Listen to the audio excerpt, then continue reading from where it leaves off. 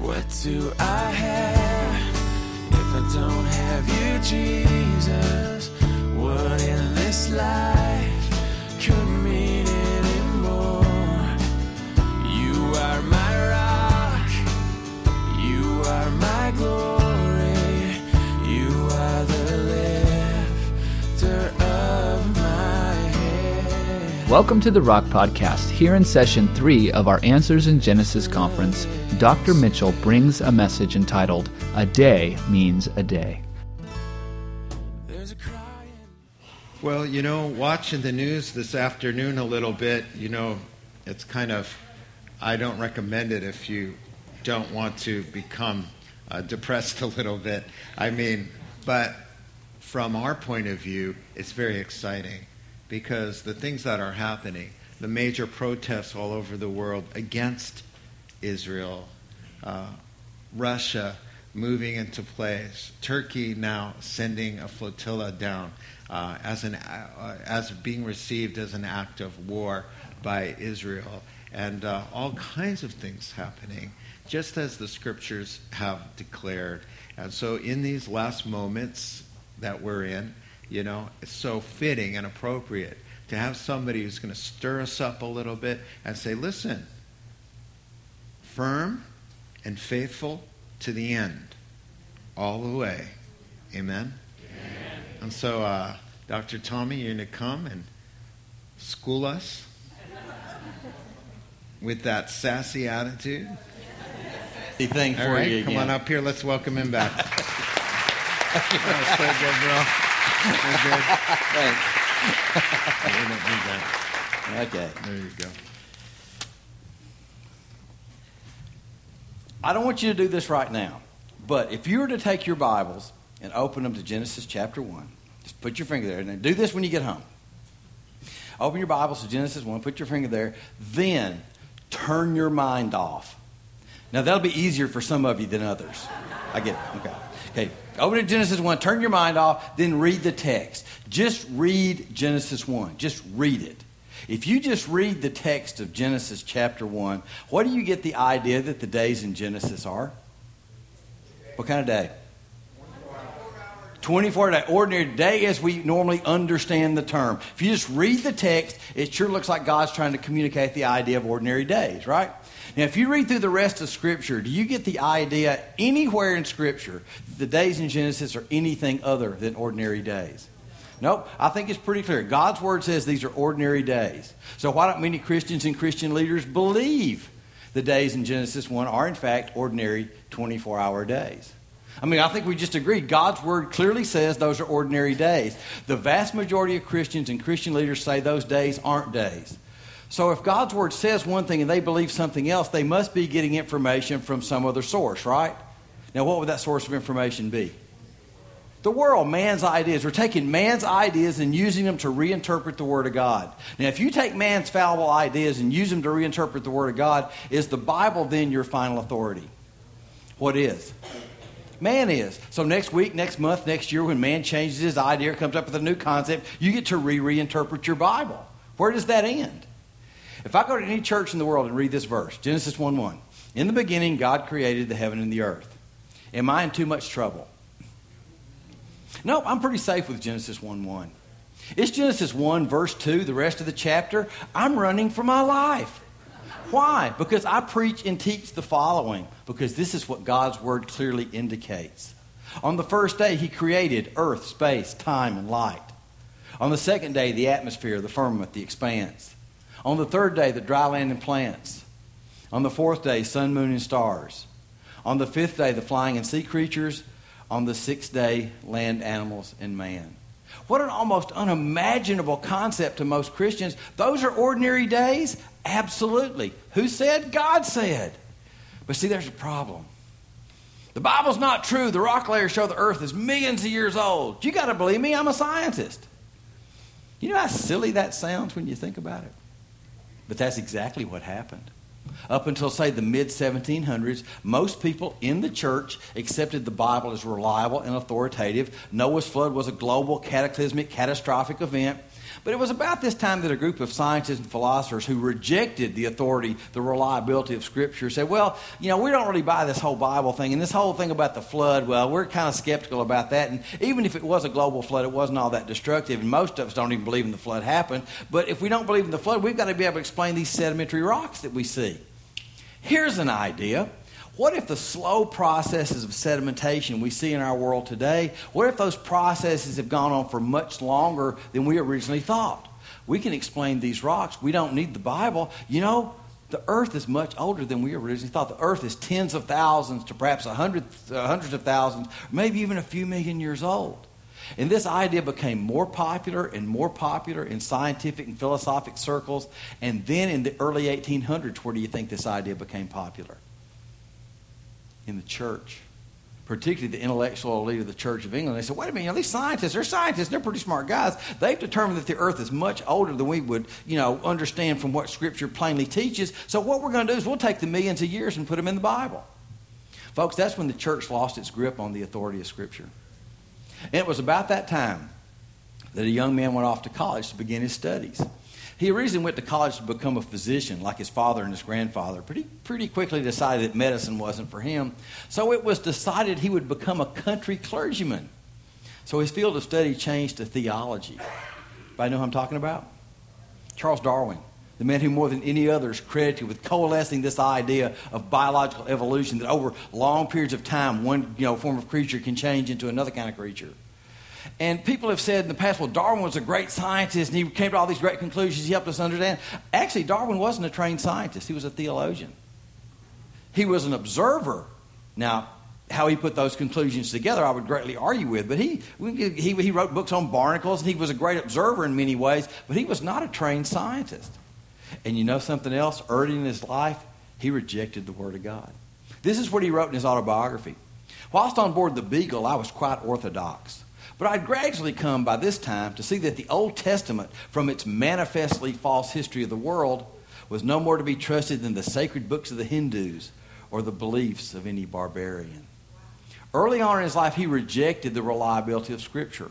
While on board the ship, the Beagle, as he was traveling around the world, he was reading the works of a man named Charles Lyell. The book was called Principles of Geology, with 3 volumes. The Principles of Geology. And that book set forth the idea that the earth is millions of years old. Darwin bought into the idea of the millions of years. And I submit that that's more important even than this whole idea of evolution, because without the millions of years, you can't even propose evolution. And see, it was on this fertile ground, if you will, of the millions of years that Darwin planted his observations and his ideas. I mean, we would argue that the earth is roughly 6,000 years old.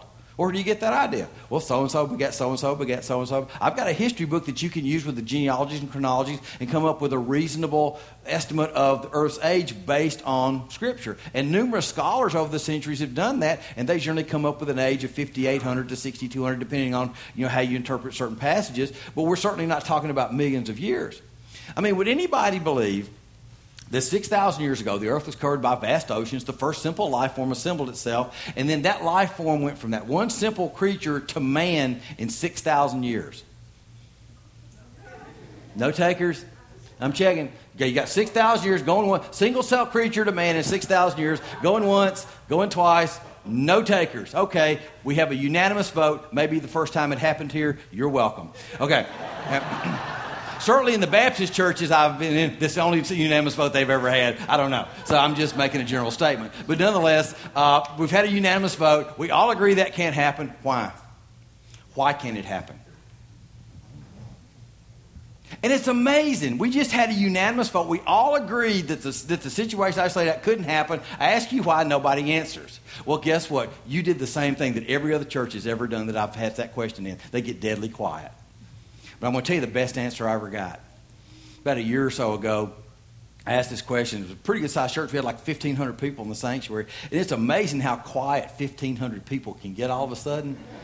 You could have heard hair move. That's how quiet it got. Well, if I'm really still, he won't call on me. Okay? So this place got deadly quiet. And after about 10 seconds, the cutest little boy you ever saw, about third row up on my right side, jumped up in the pew and said, "'Cause it's just stupid." And now, I don't know that I would have put it that way, But I still don't have a better answer. It's patently absurd. I mean, if evolution happened that fast, you'd go home tonight, turn on the news, and said, well, the state legislature is such and so, and Congress is going to do this, and so won the ball game. And today, a dog turned into a giraffe. But what if you've got vast, almost unimaginable time periods? Maybe, just maybe, you can make yourself believe that one kind of creature can change into another. And see, that's why this is such an emotional issue for the evolutionists. They have to have the millions and billions of years. Who says? They do. The Darwinian revolution began when it became obvious that the earth was very ancient rather than having been created only 6,000 years ago. This finding was the snowball that started the whole avalanche. Well, see, that explains why the evolutionists are so tied into the millions of years. But what about Christians? The vast majority of Christians will tell you the biblical chronologies aren't reliable or not important, that the millions of years are true. Well, Tommy, those dating methods. How'd you get all those letters after your name? You ever talked to a scientist in your whole life? They've got these dating methods. They've proven that the earth is millions of years old. Is that really true? Actually, it's not. There are several hundred processes that have been used to date things, as dating methods. And the way it works is you've got something you can analyze or test or check or measure in the present, whether it's decay of a radioisotope or sedimentation in a river delta or erosion at Niagara Falls or change in the Earth's magnetic field. These are things you can measure or analyze in the present. Now, measuring and analyzing those things in the present, that's science. Science is testable, observable, repeatable. But when you take the rate of change of these processes and you start making estimates about the past, is that science? No, that's called assumption. You have to make assumptions to make those conclusions work. You're assuming that the rate of change of whatever process or particular method you're using has gone on unchanged over time. You're assuming that the area or the sample you're analyzing has not been contaminated or altered. You're even assuming you know the initial conditions. Those assumptions are not testable. Now, the secular world says they're logical and therefore we're considered them reliable and scientific. What I'm going to tell you is you can't test those things. And having said that, if you take all the different dating methods that have been used, more than 90% of the dating methods that have been used give an age of the earth less than 1 billion years. Only a handful of these so-called accurate scientific dating methods will give you an age of the earth in the 4.8 billion year range. Basically, I tell you this, if you tell me how old you think the earth is, anywhere from roughly 3,800 years to 4.8 billion years, I'll find you a dating method that works for you. They're all based on assumption. Now, the most commonly cited dating methods is the so-called radiometric dating methods. You know, potassium, argon, rubidium, strontium, and we'll get to carbon-14 in a minute, but it involves breakdown of a radioisotope. So what I'm going to do in the next 3 minutes, I'm going to make you an expert physicist. I'm going to make you an expert in radiometric dating methods. So that way you will never be confused about this again. And it's going to go kind of fast, okay? I mean, if I'm going to make you an expert, I've only got a certain amount of time. So you're going to have to kind of suck the data in. So you're going to have to have your seats upright and your tray tables up in the locked position. And are you ready to go? Okay, I'm going to make you an expert. Are you ready? Okay, are you ready? Yes. Okay, well, it's coming whether you like it or not because I have the clicker, but I'd like to think you are at least slightly enthusiastic. Nearly every textbook in science magazine teaches that the Earth is billions of years old, and the primary dating method used for determining this is what is called radioisotope dating, or radiometric dating. Now, this is a reliable method for measuring absolute ages of rocks and the age of the Earth, right? First off, many scientists now regard the age of the Earth to be between 4.55 and 4.6 billion years old.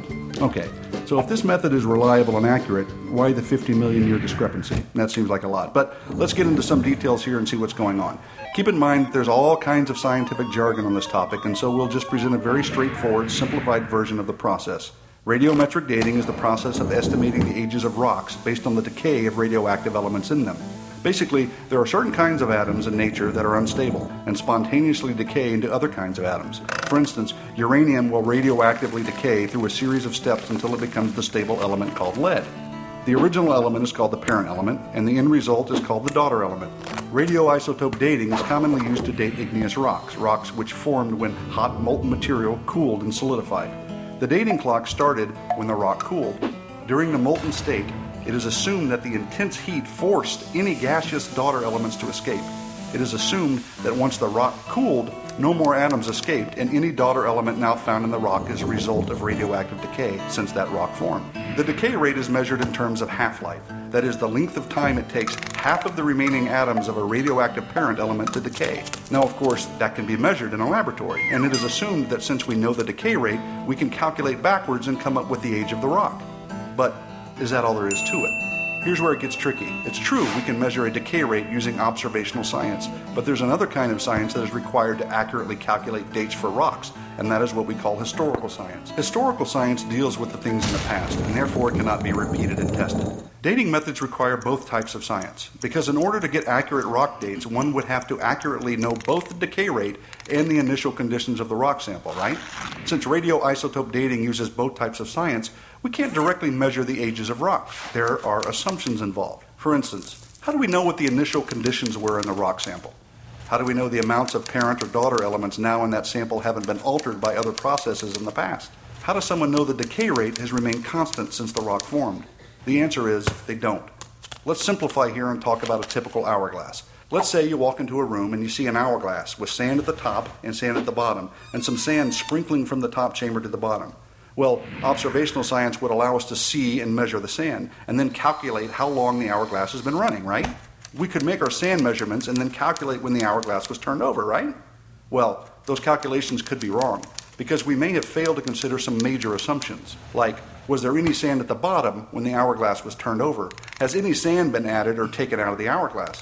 Has the sand always been falling at a constant rate? Since we did not observe the initial conditions when the hourglass started, and we haven't been watching the sand all the time since then, we must make assumptions. All three of those assumptions can affect our time calculations. Now, of course, there's more to understanding all of this, but enough said. See, you're now expert. You're dismissed. You can go home. See, this is not that difficult. And we're going to start off with one of the most common ones. How many people have heard it said that carbon-14 dating proves the Earth is millions of years old? I mean, I've already had several people ask me about that just today. Even if carbon-14 were as accurate and reliable as the secular world wants you to think it is not something that can be used to date things that are supposedly millions of years old. The outer limit for carbon-14 dating would be like 80 to 100,000 years.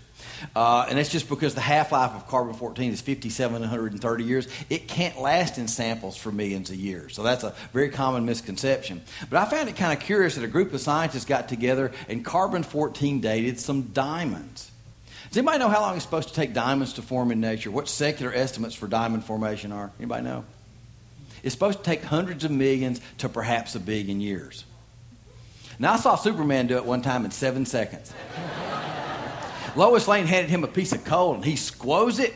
Now, that means apply positive pressure with your hand, in case, for those of you who are out here. But anyway, he squoze that thing, and he opened his hand, and he had a diamond, and it was cut. Superman's bad. Except for Superman, it's supposed to take like 1 billion years for diamonds to form. But the reason I decided to carbon-14 date diamonds is because of the structure of diamonds, there's no chance of any significant contamination.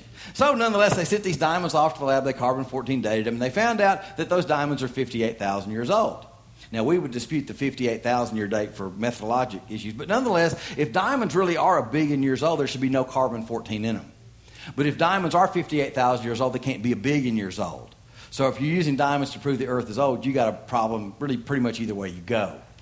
They were digging a ventilation shaft in a mine in Australia some years ago, and they hit a layer of basalt. And in this basalt, they found wood. And they said, that's pretty amazing. We didn't expect to find, wood in this basalt. I wonder how old the wood is. So the first thing they did, they sent the rock off to the lab and had it dated. The rock dated 45 million years old. Then they sent the wood off to the lab. The wood dated 45,000 years old. Question, how do you get 45,000-year-old wood inside a 45 million-year-old rock? I mean, 45,000 years ago, the Aborigines digged in there and said, boy, they're really going to be surprised when they dig this out. It's going to be like a big joke on them in about 50,000 years. Mount St. Helens, May 1980. The top inside this mountain just erupts. I've been to Mount St. Helens. It's one of the most amazing places I've ever visited.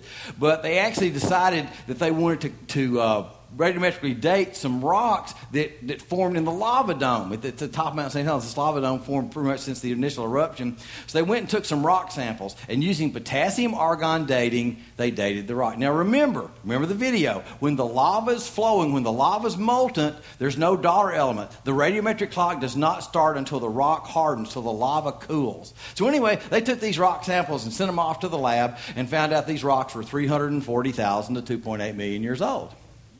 Which right away shows you that's not the most precise range of dates you've ever seen. It's like a 700% difference. But the big issue is this: those rocks are less than 12 years old when he sent them to the lab. See, this lava dome has formed on the CBS Evening News. We've got videos over the years of the lava dome forming. So these methods that are so accurate and so reliable, they've caused most people to openly question and doubt the Word of God, have just measured a 12-year-old rock to be at least 340,000 years old.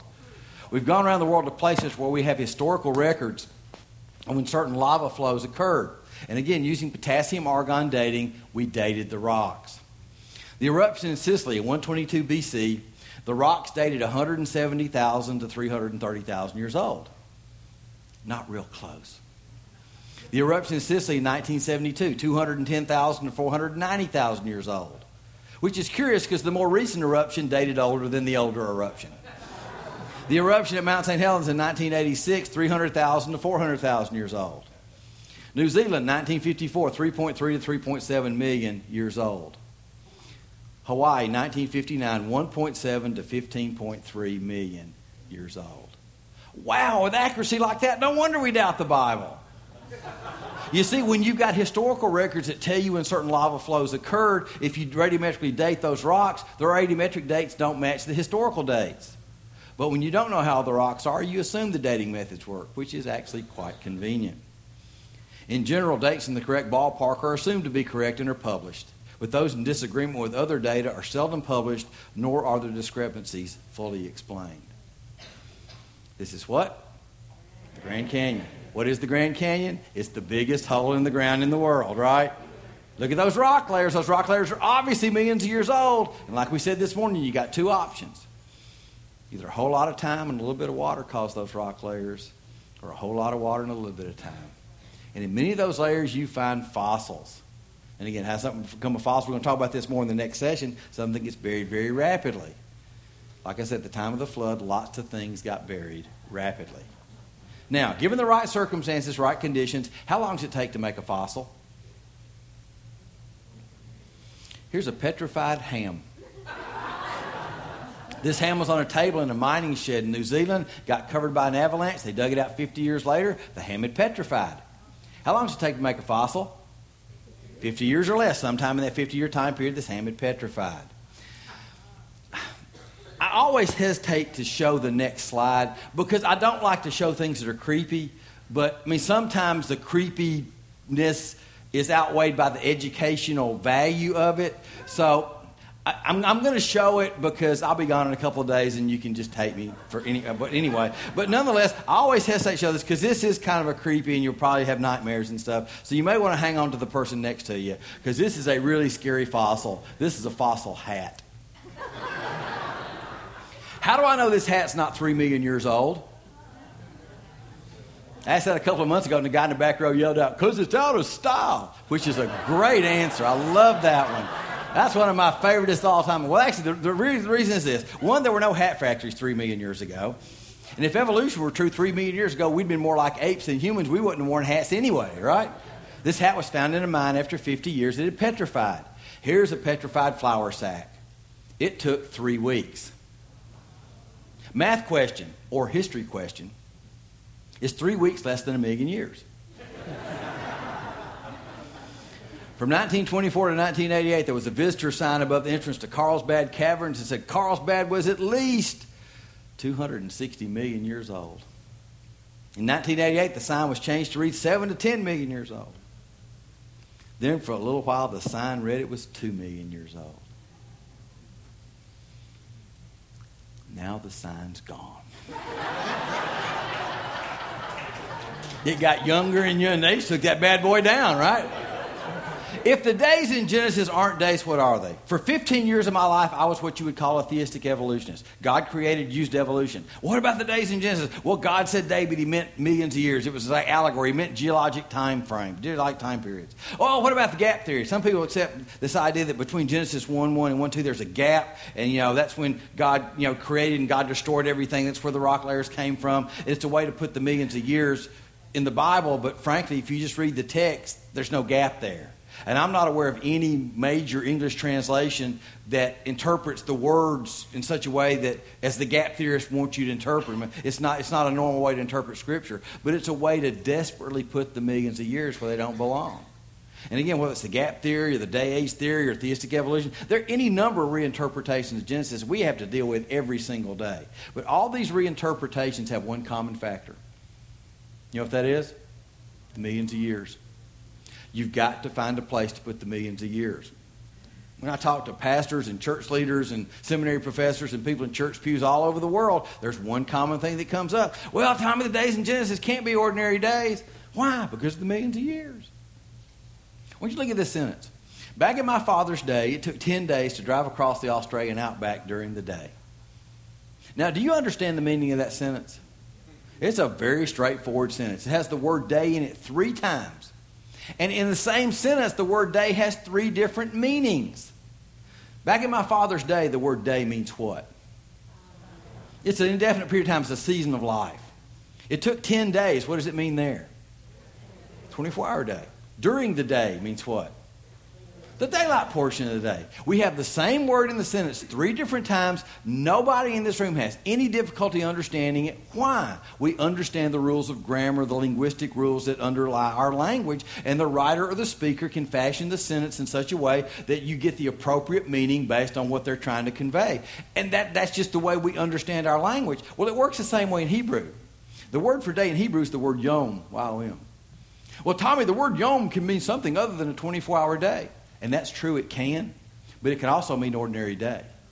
Yeah, but Tommy, because yom can mean something other than a 24-hour day, it obviously can't mean day in Genesis, so, you're just wrong about this. Well, it can mean something other than an ordinary day, but it can also mean ordinary day.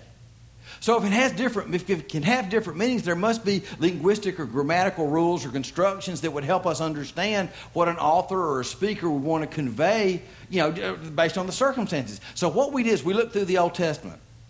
At every place the word yom was used, and this is what you find. When the word day or the word yom is used in a sentence with a number, that occurs 410 times, it always means ordinary day.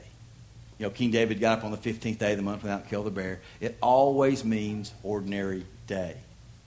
When the words evening and morning are used in a sentence without the word day or without the word yom, that occurs 38 times, it always means ordinary day.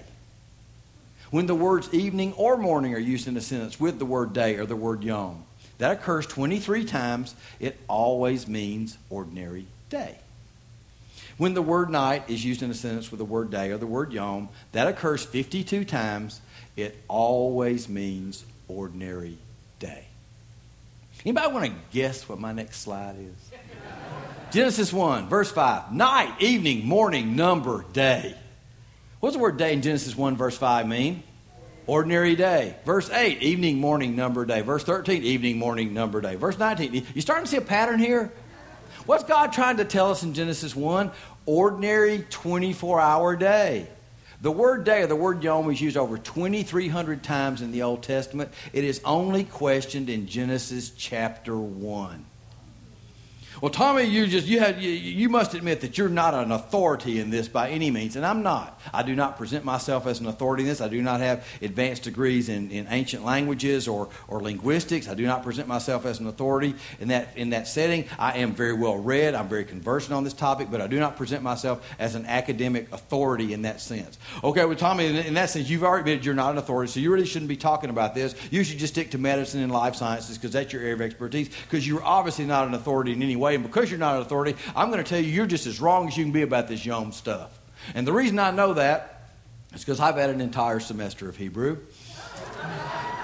And my textbook says you're wrong, and my professor says you're wrong, so you're wrong. And that's come up a number of times. And my only response to that is this. There's only one thing more dangerous than somebody with one semester of Hebrew. That's somebody with one semester of medical school, okay? You don't want them doing your heart transplant, right? I was at one church sometime in the past. I said, there's only one thing more dangerous than somebody with one semester of Hebrew. And the pastor jumped up and said, yeah, somebody with two. And I wrote that down. That was a good one. So in case you've had a semester of Hebrew, what did the writer of Genesis intend to convey? As far as I know, there's no professor of Hebrew or Old Testament at any world-class university who does not believe that the writer of Genesis 1 through 11 intended to convey to readers the idea that A, creation took place in a series of 6 days, which were the same as the days of 24 hours we now experience. B, the figures contained in the Genesis genealogies provided, by simple addition, a chronology from the beginning of the world up to later stages in the biblical story. C, Noah's flood was understood to be worldwide and extinguished all human and animal life except for those in the ark. Professor James Barr, Hebrew scholar and Oriel professor of the interpretation of Holy Scriptures at Oxford University. Would you agree that ascending to that academic position indicates this man is a world-class scholar? I certainly would. He said there's no professor of Hebrew or Old Testament at any world-class university who would even begin to suggest the intent of the author, the intent of the writer, was to convey the idea of 6 ordinary 24-hour days. That's what the language means. There is no discussion. That's what it means. That's what the author intended. That's the meaning. Having said that, Professor Barr believes in the millions of years. He's what you call a hostile witness. He says the actual language means 6 days, but he doesn't believe the Bible should be interpreted literally. Who created language? God. I mean, could Adam and Eve speak to each other? At least initially, right? Okay, here the guys laugh first. It usually takes 2 or 3 seconds, but here the guys beat you, ladies, just slightly, okay? If God had used a period of time other than day, did he have at his disposal the means to communicate that? Sure. There are words in biblical Hebrew that are very suitable for communicating long periods of time or indefinite time. None of those words is used in Genesis 1. I wonder why. Maybe he meant day. 6 days? Yeah. 6 truly, really days? Yeah. You sure it says 6 days? Yeah. I wonder why he took so long. Tommy, you people with answers in Genesis, you know, you're putting God in a box. You're telling me I got to believe God created everything in 6 ordinary days? You're telling me that's what I got to believe? You're putting God in a box. Tommy, you're limiting God. And again, sometimes I just kind of go, man, what are you talking about? Limiting God. Let me ask you a question. Could God have created everything in 6 hours? 6 minutes?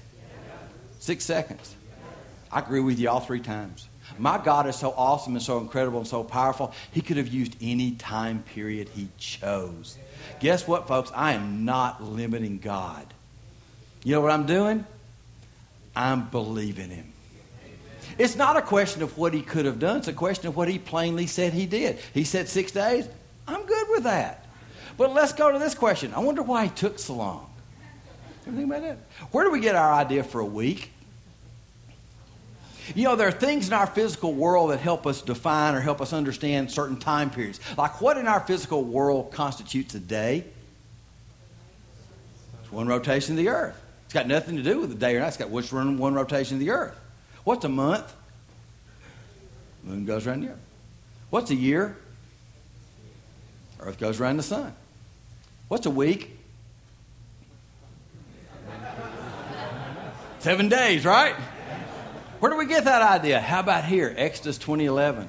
For in 6 days the Lord made heaven, earth, the sea, and all that in them is, and rested the 7th day. Wherefore the Lord blessed the Sabbath day and hallowed it. Folks, you accept the gap theory? You think there was 1,000,000 years between Genesis 1:1 and 1:2? You got a problem. It's called Exodus 20:11. God said, in case you weren't paying attention back in Genesis, let me tell you again, I did everything in 6 days. You know, this is actually part of the 10 Commandments. It's part of the 4th commandment. Are the 10 Commandments good moral teaching? Are the 10 Commandments inspired of God? What else are the 10 Commandments? They're written by God. I saw Charlton Heston bring those tablets down from that mountain. God said, in case you weren't paying attention, He wrote it down for us, and we don't believe Him. Christians are often inclined to take the young earth position simply because it appears to be the plainest reading of the Bible. Well, that sounds good, but Don Stoner believes in the Big Bang and the millions of years. But he says, if you just read your Bible, it sure looks like, God meant 6 days, but that's not really what He meant. Paddle Pun from Wheaton College. It's apparent that the most straightforward understanding of the Genesis record, without regard to all the hermeneutical considerations suggested by science, is that God created heaven and earth in 6 solar days. The most straightforward understanding is 6 solar days. What prevents him from accepting that? Well, these scientific considerations. Charles Hodge, in his Systematic Theology, wrote this: the church has been forced more than once to alter her interpretation of the Bible to accommodate the discoveries of science. But this has been done without doing any violence to the Scriptures or in any degree impairing their authority. Is that a true statement? I don't think it is. In order to demonstrate that, I am now going to take the contrary position, which, by the way, my wife says I excel at. Okay. Now, the days in Genesis are no longer days. They're millions of years or billions of years or gazillions of years or scads and scads of years. And I don't know why anybody would care. And you people answers in Genesis, you're just making a mountain out of a molehill, because frankly, it doesn't matter what you believe about Genesis. Just love Jesus. Everything's going to be fine. It doesn't matter what you think about it. It doesn't really matter. I don't even know why you guys care. You sort of take a break or take a Tylenol or whatever, because nobody cares. It doesn't affect anything else in Scripture. You can believe anything you want to about the days in Genesis. So starting now, the days in Genesis aren't days. Those days are millions of years, because it doesn't affect anything else in the Bible, right? Question: how old was Adam when he died? How old was Adam when he died? You just didn't want to be the first one to say it. I know you weren't going to show off. Now, Adam was created on what day of creation week? 6. Now, I know we shouldn't assume things, but for the sake of this discussion, Adam was created on day 6 of creation week. Is it safe to then assume he was alive on day 7? If the days in Genesis aren't ordinary days, how old was he when he died? Because he couldn't have been 930. And guess what? If he wasn't 930 when he died, you just did yourself a tremendous favor. You really did. Because you know those parts of the Bible where it says, so-and-so begat so-and-so, begat so-and-so, begat so-and-so? Those are your favorite parts, I know, right? Those are the parts you tell your Sunday school teacher you read, but you really don't, because you can't pronounce the names anyway. Guess what? You know what you can do with all those? If Adam wasn't 930 when he died, you know what you can do with every genealogy in the Bible? You can toss them, because they're worthless. And you do have the authority to do that, because 2 Timothy 3:16 says some Scripture is given by inspiration of God.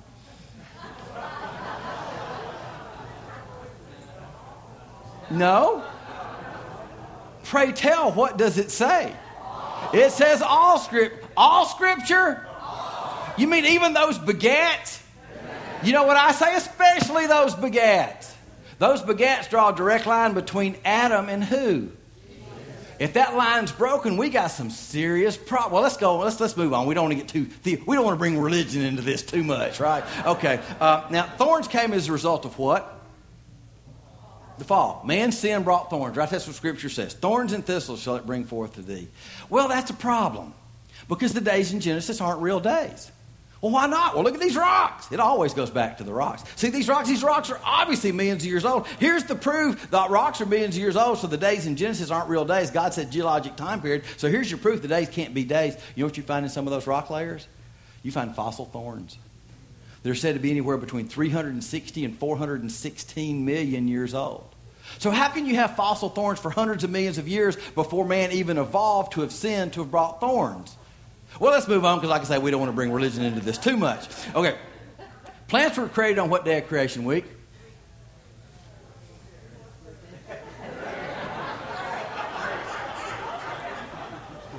About the sun, moon, and stars. What about the birds and the flying insects? I just got a kink in my shoulder all of a sudden. Okay, can plants live 24 hours without sunlight? 24 hours? No problem. Can plants live an entire geologic age without sunlight? No. But I know you're about to raise an objection. I'm glad you thought this through. There's already light there. From what day? From the first day. Now, we're not told the specific source, but it wasn't sunlight as we understand it. It may have been S-O-N light instead of S-U-N. But nonetheless, we're not told the source. Maybe the light from day one was adequate to drive photosynthesis. So we'll set our day 4 objection aside. Do certain plants need birds and or insects to reproduce? Can they live 2 days without those creatures? Can they live 2 geologic time periods without those creatures? You see, you've got a disconnect. You've got 2 accounts of origins, and they do not agree. You've got man's account, you've got God's account. These do not agree. If one of them's right, the other one's what? Wrong. And if man's view of origins is right, you don't have one problem with God, you got 2. He's not only forgetful, he's incompetent. He can't remember the order he did things. He can't remember how long it took him. He just can't figure anything out. Well, let's move on, because like I say, we don't want to bring religion into this too much. Was Noah's flood a global event? Did it cover all the earth, or was it just like a little local flood, like localized to Mesopotamia or something? I mean, did it cover everything, or was it just a local flood? It covered everything? So you don't believe it was a local flood?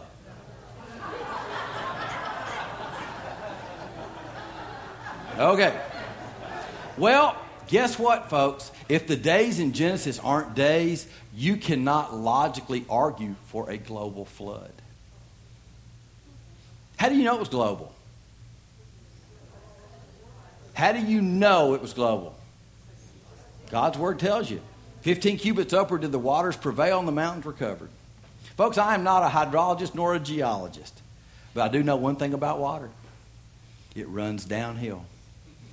And when it says the mountains were covered, what does it mean? It means the mountains were covered. I've talked to any number of secular geologists and they say, Tommy, I just don't understand you Christians. You believe that Bible's actually true and you believe in this whole thing about the flood. There is no evidence that the earth was ever, inundated by a global cataclysmic flood. Actually, there is evidence. You know where it is? It's everywhere. How about billions of dead things buried in rock layers laid down by water all over the earth? But guess what, folks? That only works if the days in Genesis are ordinary days.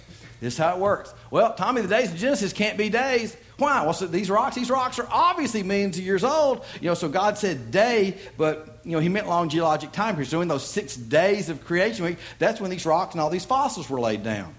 If that's your proof, if that's part of your proof that the days in Genesis aren't days, you know what cannot happen after those rocks are laid down? There cannot be a global cataclysmic catastrophic flood. Because you know what it's going to do to your rock layers? It's going to resort and reshuffle them. Then your rocks would be on the basis of what? The flood. If you want to argue these rocks were laid down over millions of years, you have to then argue that the flood was only local, because a global flood is going to resort and reshuffle your rocks. There are a group of people, we call them old earth creationists. It's really kind of a strange way of looking at things, because they reject evolution, but they reject what the biological science people say, but they accept what the physical scientists people say. They accept the millions of years, but they reject evolution. The biggest problem they have? It's called the flood. You should go to their website and read their books and the way they try to twist Scripture out all recognizable form to make themselves and you believe the flood was only a local event. Folks, it really comes down to one simple question. When did God start telling you the truth? Really? How long was Jonah and the great fish? 3,000 years, right? How long did they march around that city?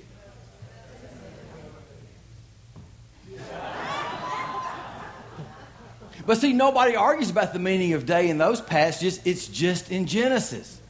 Well, Tommy, don't you know that God's time is not our time? Tommy, God's time is not our time. Tommy, don't you know that one day is with the Lord's 1,000 years? Boy, I can't count the number of people that brought me 2 Peter 3:8 to tell me how wrong I am about Genesis. I mean, it's just over 30 years, I just can't count the number. But nobody who's ever brought me this verse to tell me how wrong I am, and this is without exception, nobody, none of those people have ever read me the entire verse. You know what the rest of the verse says? 1,000 years a day. So that just cancels that right out. See, this is not a verse you can use as a proof text for the meaning of the word yom in Genesis. That's in Hebrew, this is in Greek. You can't do that. Now, let me ask you a question. How long was Jesus in the tomb? What if I told you it's 3,000 years? Would that upset you? But guess what? It makes far more sense to use 2 Peter 3:8 to say the days in the Gospels aren't ordinary days, because that's at least Greek to Greek. See, the context of this verse is God is outside of time. But even if we grant this objection, let's just be as kind as possible and say each day in the creation week is not an ordinary day, it's 1,000 years. So creation week is not 6 days, it's 6,000 years. Are you any closer to making evolution work? See, at the end of the day, this argument doesn't even make sense when you think it through. You see, if those rocks were laid down over millions of years, you got fossils in lots of those layers, which would then indicate we've got millions of years of pain, death, killing, disease, thorn, struggle, suffering, extinction before man could have evolved to have sinned, to have cursed this creation. You've got a disconnect. Either God created in 6 days as a perfect creation where there's no death, man's disobedience brought death, or death has always been here. There is no way to straddle that line. Your starting point has to be one or the other. If you're dealing with Scripture in such a way that you bear in mind that God himself says what is written. But since God is speaking, it is not fitting for you to wantonly turn his word in the direction you wish it to go. In 1 Peter 3:15, but sanctify the Lord God in your heart, and be ready always to give an answer to every man that asketh you a reason of the hope that's in you, with meekness and fear. As we get ready to close this session, I just want to share with you one of the innumerable instances in my own life that God has a sense of humor. I've got a wife and 3 daughters, which I know God thinks is hysterical. But it's been quite a time saver because I haven't had my own opinion since 1989. I conservatively estimate it saves me 23 to 26 minutes a day. It is quite a time saver.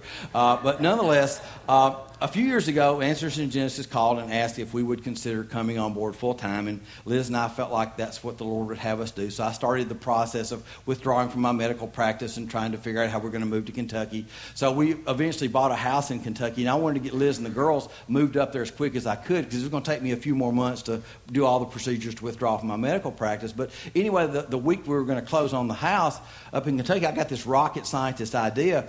I said, Liz, why don't we rent a U-Haul and take the first load of furniture up? That way we at least kind of start getting the house in some kind of order. And it's been 8 years and that still hadn't happened. But nonetheless, we at least take the first load of furniture up. Now, I don't know if anybody here has rented a U-Haul lately. But maybe you've seen them at the rental lots. You've passed one on the interstate or something. They have these big pictures on the side. You'll come to Philadelphia and see the Liberty Bell, or you'll come to Texas and see the Alamo. Those kind of things. I want to show you the U-Haul I got. It's funnier than you think. Did you know the Hagerman horse grazed Idaho's ancient savanna over 3 million years ago? Fossils indicate this zebra-like species continued to evolve until 10,000 years ago when all traces of the creature suddenly vanished. America's first horse, was it a zebra? Was it a horse? Learn more about the real story of the American horse at uhaul.com. Well, I was working that day, and my wife went to pick up the U-Haul. And let's just say she was not as vigilant as I would have preferred that she would have been. Okay? So she drives it home and pulls it into the drive, and my 3 daughters, Huey, Dewey, and Louie, come out to see the truck. So they see the truck, they start laughing hysterically, saying, "We can't wait for Daddy to get home." So I come home that afternoon, I was just driving home, and I was driving down the street, and I saw the U-Haul in the drive. I said, "Great, let's pick up the U-Haul. We can start loading that bad boy. Everything's fine." I turned into the drive, and my 3 daughters were sitting on the edge of the driveway. They were laughing hysterically. Now, this is what I said. Lord, thank you. Thank you for letting me come home just at this moment. I said, over the last 20 years, how many birthday parties and piano recitals, and how often have I been stuck on call or been stuck at the hospital, and I missed these precious moments with my daughters. Thank you for letting me, look at the joy on their faces. Thank you for letting me come home just at this moment. Lord, thank you for giving me this precious time with my daughters. So I pulled in and jumped out, and I said, "Girls, what's caused you to be so happy?" And they said, "Read the truck." Well, I went over and read the truck. Let's just say my daughters were not disappointed. The last thing I remember, I was like speaking in tongues, rocking back in the fetal position in the driveway. My wife had to get the hose pipe out and hose me down. I finally kind of came to myself enough that I jumped up, ran to the house, called the U-Haul place, and they had just closed. Therefore, I had to leave my medical practice. and enter full-time creation ministry in an Evolution U-Haul. Folks, it ain't easy being me, okay?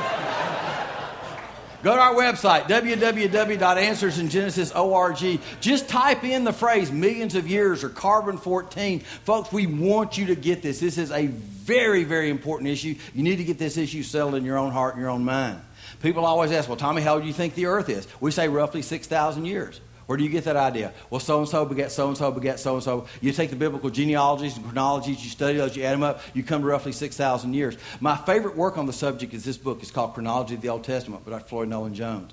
This is an amazing book. This is one of my most favorite resources that AIG carries. It's not by one of our authors, but this is an amazing book. I tell people it's sort of part history book and part detective story. If you got questions, you got issues about the age of the earth, this is one of the very best resources I could recommend. It's very readable. My wife and daughters and I have gone through this book twice, cover to cover, as a family Bible study. You got questions of the age of the earth, this is an amazing resource. Don't forget our Answers book series, particularly Answers book 1 has chapters on carbon-14 dating and the so-called long age methods. Our Answers book for teens, this is a collection over these 2 volumes of questions we actually get from teenagers at our youth conferences. And a lot of times these are questions and issues that adults don't have to deal with. You know, what about the Bible and sexuality? What about homosexual activity? You know how Christians are always portrayed as haters? You know, the media always says if you take a biblical morality stance on anything, you're a hater or you're such and such a phobe. Well, our young people see that. We want them to understand that taking a biblical stance on an issue does not make you a hater, even though that's what the culture, that's what society tells them. And the most important chapter in these 2 volumes is simply this. And I get asked this question all too often at youth conferences.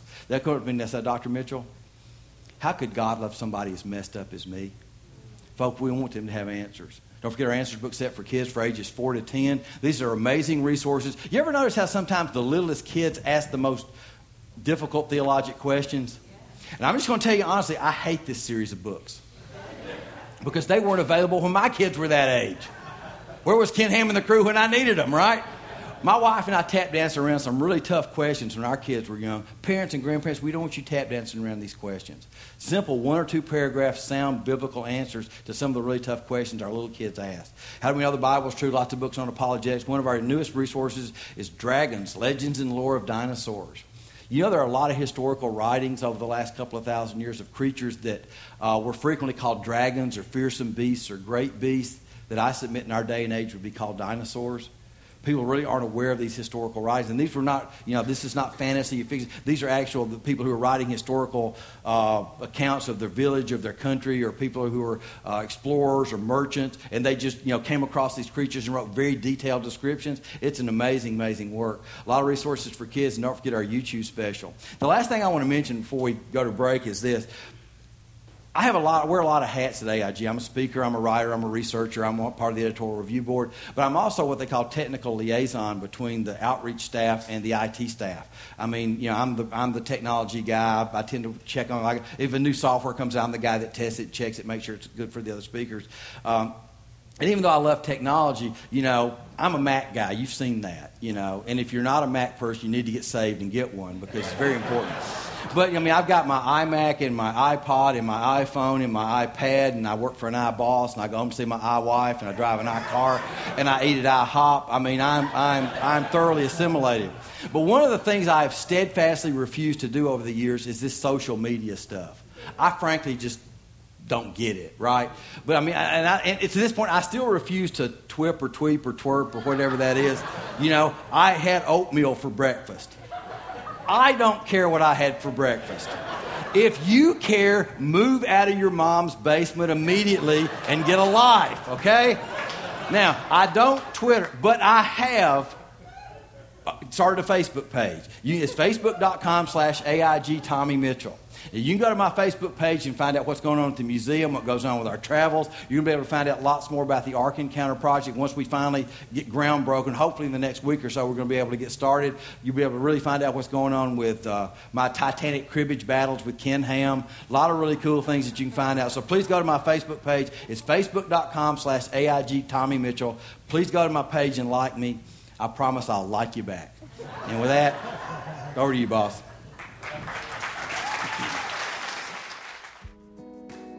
You have been listening to The Rock Podcast. Our regular services are held on Wednesday nights at 7 p.m. and Sunday mornings at 8:30 and 10:30 a.m. in Santa Rosa, California. If you would like to learn more, please visit our website at calvarytherock.org.